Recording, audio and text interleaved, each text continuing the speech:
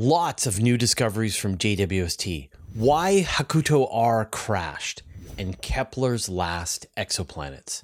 All this and more in this week's Space Bites. I've heard that people would like to hear some more information from JWST. Well, here you go. We've got a ton of new interesting discoveries made by the James Webb Space Telescope. So first up, we got some amazing images of the plumes around Enceladus. And like normally, JWST is spending its time looking out to the very edges of the observable universe, but it can still look here inside the solar system. And so they directed its gaze at Saturn's moon Enceladus. And of course, famously, this moon has plumes of water ice that are blasting out into space. It's one of the most interesting worlds in the solar system to explore because wherever you find water on Earth, you find life. So we know there's liquid water on Enceladus. We can see it being sprayed out into space. And so it's the perfect place to go and look for life. JWST was able to observe one of the largest plumes that's ever been seen. So when you consider the world itself is 505 kilometers across, but the plume extended about 10,000 kilometers away. They estimated that it's throwing out about 300 liters of water a second into space, which is enough to fill an Olympic-sized swimming pool every couple of hours. They did see water, but unfortunately they didn't see any other chemical constituents in the plumes. And this is important because we know from the flybys that Cassini did, it was able to detect dissolved hydrogen gas in the plumes, essentially food for bacteria. And the hope was that maybe JWST would also be able to see this hydrogen gas in the plumes, as well as maybe other organic molecules that could be more indicative that there's life there. So great analysis of the plumes. Didn't get all of the data that they were hoping for. We still are going to need that spacecraft to go and fly through the plumes of Enceladus to give us those answers, or to snake bot crawl around the surface, or descend down into one of the plumes to sample the ocean below. The other observation is of a fairly famous exoplanet known as WASP 18b. And astronomers have known about this planet since 2009. It's in the hot Jupiter class, but it orbits around a star that's a little hotter and brighter than our own sun. The planet has many times the mass of Jupiter, so it is nothing like the Earth, nothing even really like Jupiter. We don't have any analogs here in our own solar system. But the question that astronomers wanted to answer was like, what happens to the atmosphere of a world that is this close to its star? What they did was they observed how the planet was passing in front of the star and then would pass behind the star. And they could measure the temperature of the planet where we were seeing the far side, the night side of the planet. But they could also observe as it was just starting to peek out from the other side of the star and see that it was quite hot and bright. And they were able to determine that, yes, indeed, the planet is tidally locked to the star, and it ranges in temperature from the day side to the night side by about 1,000 degrees difference. They were able to measure the atmosphere of the planet. They found water vapor in the planet. Now, that doesn't make it habitable just because you've got water vapor. You know, steam is not very habitable, but it's still, they were able to see the temperature changes. And one of the big mysteries is like, when you have this planet that is tidally locked, where one side is locked to the star and the other side is in internal darkness, how do the atmospheric systems move this heat around the planet? And what they found was not well, that they weren't finding the kinds of changes in temperature flows from the day side to the night side. Like, man, I'm like having trouble like wrapping my mind around this. Like it's so amazing that we've got these, not only just like we understand that this planet exists, that we understand that it goes around the star this closely, that it's probably tidally locked. No, now we measure the atmosphere. We can see the day side, the night side, and we can see how the heat is flowing around the planet. So cool. Not cool. Yeah, the opposite of cool. So hot. That's hot. Yeah. Now we know why Hakuto R crashed. All right, last week I mentioned that Hakuto R crashed, and we got some new images of the crash site thanks to NASA's Lunar Reconnaissance Orbiter. And you're able to blink back and forth between images to see the potential crash site. And just like a couple of hours after we released the episode, we got an explanation of why it probably crashed. And in fact, if you want to see another video on this, definitely check out Scott Manley's video. He goes into great detail and explains what happened. But the short version is that originally Hakuto was supposed to land on this open plain, a very flat landscape. And they changed the landing site to go inside a crater, and that required writing some new software for it to be able to analyze its surroundings. As it got closer and closer to the landing site, and as it passed the rim of the crater, its rangefinder got confused about where it was, and so it thought that it had actually landed when it was still about 5 kilometers altitude above the surface of the moon.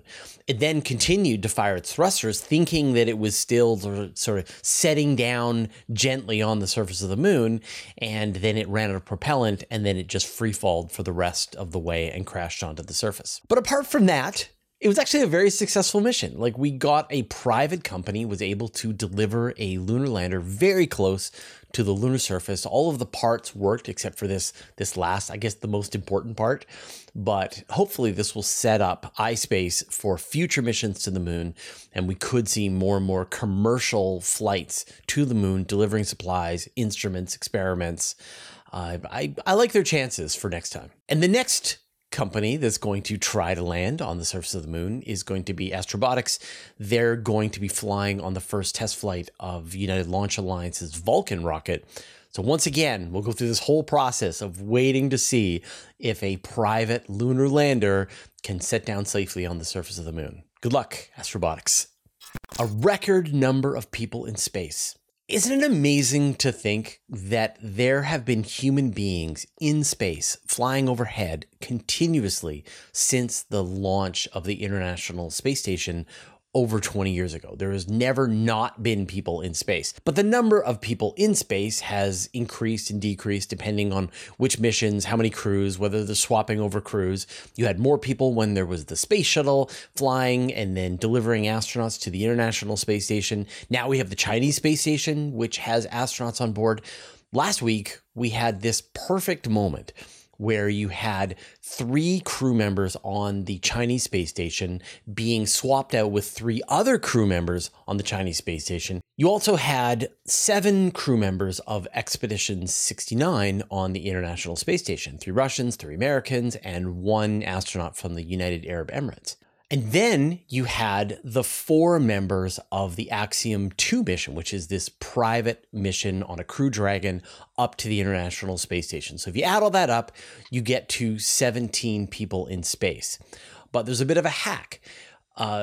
Just before the launch of the replacement astronauts for the Chinese space station, you got the launch of Unity 25 from Virgin Galactic, which had 6 people on board. So 14 plus 6, you got to 20 people who were in space, and then they landed, and then you got the launch of the Chinese, which brought the number back up to 17. So any way you count it, there are a lot of people in space, both through these handovers, but also just all the time now. Like, there's at least 10 people in space all the time now.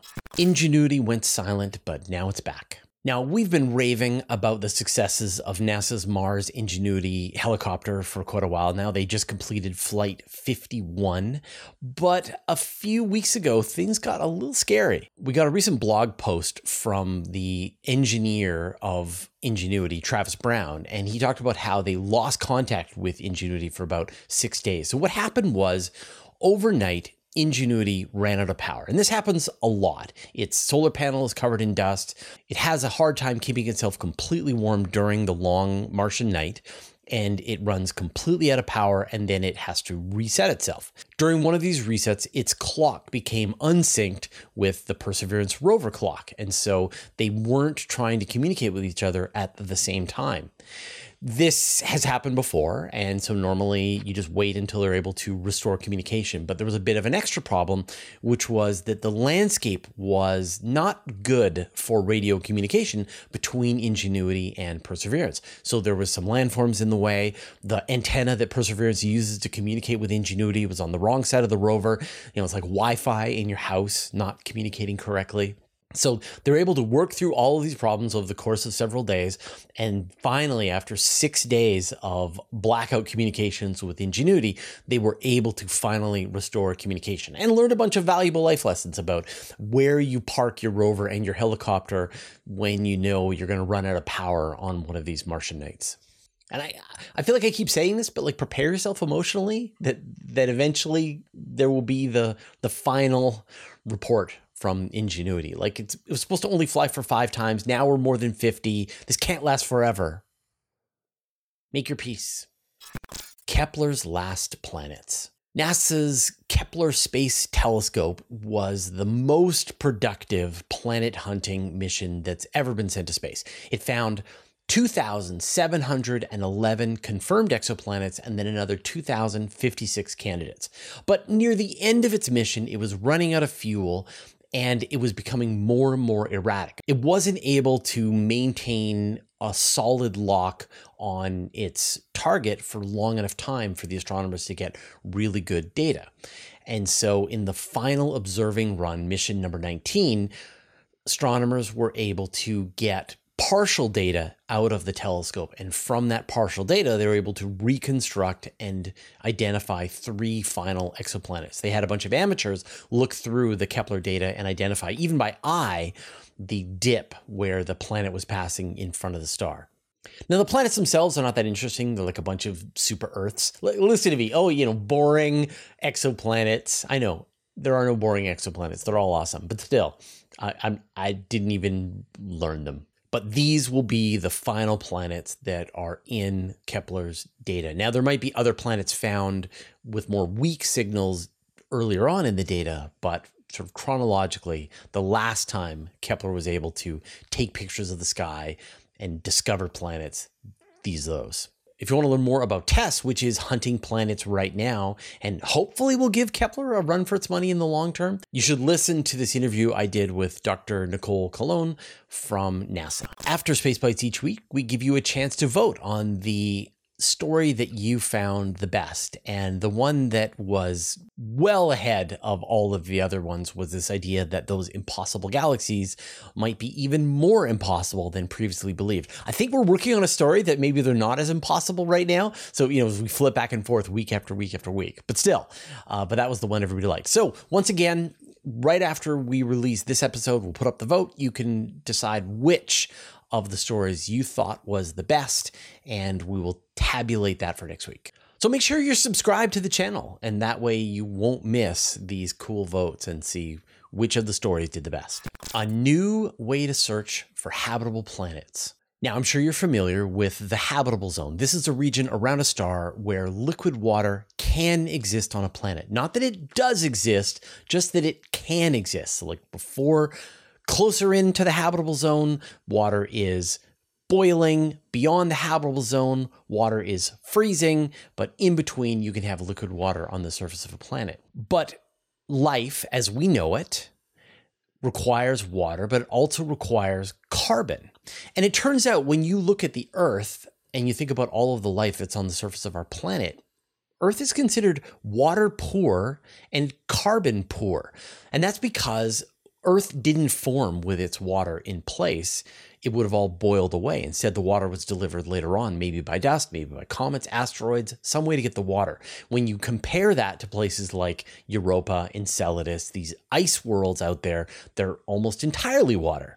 And Earth is carbon poor, which means that we also didn't have a lot of this carbon form locally with Earth. Maybe we had that delivered later on. And so astronomers are starting to wonder, is there a carbon zone that's part of the habitable zone? Is there a soot zone? You sort of think about like what would be on the inside of your chimney, this kind of gunk, these carbon molecules that are inside your chimney. And in fact, the levels of carbon would have an influence on the formation of life and interact with the amount of water that you could get. And in fact, you could get a region that is outside the habitable zone for water, but if it was a world that had a lot of carbon on it, maybe that would increase its habitability farther away, maybe all the way out to the frost line of a star system. And so astronomers are identifying planets that might be high in carbon. There's actually one they know of called 55 Cancri E that appears to be 1/3 carbon. So we have this just thin veneer of carbon on the surface of Earth, but there could be worlds out there that are largely carbon. What would that do for life? Now, if you noticed, we don't have any ads in the middle of this video. We don't have any sponsorship messages in this video at all. And we like that. I know they can be very long, they can be very disruptive, and they just decrease the quality of the video itself. And so we try to make this as useful and science-focused as we can. And instead, we fund the work that we do through our patrons. And this allows us not only to release this material out as publicly as possible. We don't put anything behind paywalls. We release everything as a Creative Commons 4.0 license so people can reuse it, remix it, do whatever they want. And that's all funded thanks to our patrons. Most of the other channels in this space, they have to do sponsorships. And we could make more money if we did sponsorships, but I just don't want to. And it makes a better quality video. And I hope you appreciate that as well. So if you want to be a part of this amazing community, go to patreon.com/universe today. Help us stay independent and as ad-free as humanly possible. LIGO is fully operational again. Have you noticed that we haven't talked a lot about gravitational wave discoveries recently? That's because the world's giant gravitational wave observatory telescopes are offline. They are being upgraded and improved. And in fact, just last week, LIGO came back online with a ton of new improvements. There's a laundry list of changes and fixes they made in improving the various instruments on board. But one of the big changes that they made is called quantum squeezing. And there's like a longer version of this explanation, and I'm going to give you the short version, but essentially they take advantage of Heisenberg's uncertainty principle. Like there is a limit to the amount of information that you can gather about photons or particles. But if you're willing to sacrifice one part of the observations, you can greatly increase the sensitivity on the other side of it. And that's what they're able to do. They call it quantum squeezing. But essentially, they're saying, we don't need this part of the uncertainty, which will give us more certainty in this area. And that allows them to make much higher resolution scans of the gravitational waves that pass by. So these upgrades double the sensitivity of LIGO, which means that it can sense gravitational wave events in a much wider sphere, as well as new kinds of events that have never been seen before, like merging white dwarfs together, or a white dwarf and a neutron star, or stars at vastly different masses coming together, and just more gravitational wave events overall. And so I wouldn't be surprised if upcoming episodes of Space Bites just turn into like, here's all the JWST stuff, and then here's all the LIGO stuff every week. And then, of course, we're going to get 2 more gravitational wave observatories coming back online as well. Virgo got a series of upgrades, and then the Japanese Kagra Observatory is going to come online as well. So you've got 3 different observatories located around the world working together to observe gravitational waves. So we are just really in the era of gravitational wave astronomy now. To wrap this up, we've got some cool new pictures of space. Well, hot, really. The first image is fire in space, but this isn't regular fire. This is iron on fire. So the European Space Agency recently tested on a suborbital rocket how iron particles catch on fire in space. Now, you've probably seen experiments where you can light, say, steel wool on fire, and so metal burns. And there's like an optimal way to make metal burn, depending on how far away the particles are from each other, how the heat from one particle is able to leap to the next one and ignite it and keep going. And when you're in weightlessness, you can sort of have the particles hit the exact right distance and shape to each other to be able to find out what is the optimal way to burn iron. And I'm sure you're wondering, like, why do you want to light iron on fire? What's that about? Well, if you light iron on fire, you generate a lot of heat. And the byproduct of that is iron oxide. It's rust. And you can then use hydrogen to restore the iron and then use it for fire again. And this whole process generates no carbon dioxide. There's no carbon involved in the process at all. And so we could see future furnaces, power plants that run on iron and not fossil fuels, and you still are able to generate the same amount of electricity. There's a prototype that they built that fits within a warehouse and can produce a megawatt of power purely by burning iron. And so we could see this technology find its way into a lot of prototype and new startups that focus on iron-fired power plants as opposed to coal or oil or gas. The other image, also hot, comes from both the Chandra X-ray Observatory and JWST. And in this, you're seeing the combined light of these two observatories merge together. And the two observatories are on the opposite sides of the electromagnetic spectrum. On the one hand, you've got JWST, which is doing infrared, cooler objects, star-forming regions, clouds of gas and dust. And then on the other side, you've got Chandra, which is looking at X-ray radiation coming from stars, the regions around supermassive black holes, quasars, whatever's at the extreme hot side of the cosmos. And so when you blend these two images together, you can see the star forming regions, the cooler gas and dust, but also the young new stars that are blazing inside of it. You can see the centers of galaxies, which are surrounded by all this gas and dust, but also the hot quasar at the middle, which is blasting out X-ray radiation. I love it when they merge the data from different telescopes together to get these kinds of combined images. And this has been done a lot in the past. You can see images coming from Spitzer and Hubble and Chandra all mashed together into one image. All right, those were all the news stories that we had today. Of course, we're going to have links in the show notes down below to everything that we talked about, so you can just keep researching. You can get even more space news in my weekly email newsletter. I send it out every Friday to more than 60,000 people. I read every word, there are no ads, and it's absolutely free. Subscribe at universetoday.com/newsletter. You can also subscribe to the Universe Today podcast. There you can find an audio version of all of our news, interviews, and Q&As, as well as exclusive content. Subscribe at universetoday.com/podcast or search for Universe Today on Apple Podcasts, Spotify, or wherever you get your podcasts. A huge thanks to everyone who supports us on Patreon and helps us stay independent and keeps ads at a bare minimum.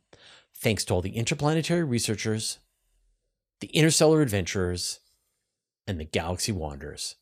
And a special thanks to Just Paul Davis, Vlad Shipolin, Jay Dennis, David Giltanen, Modso, George, Jeremy Mattern, Jordan Young, Tim Whalen, Dave Verbeoff, Andrew M. Gross, and Josh Schultz, who support us at the Master of the Universe level. All your support means the universe to us. All right, that was all the news for today. We'll see you next week. Big week.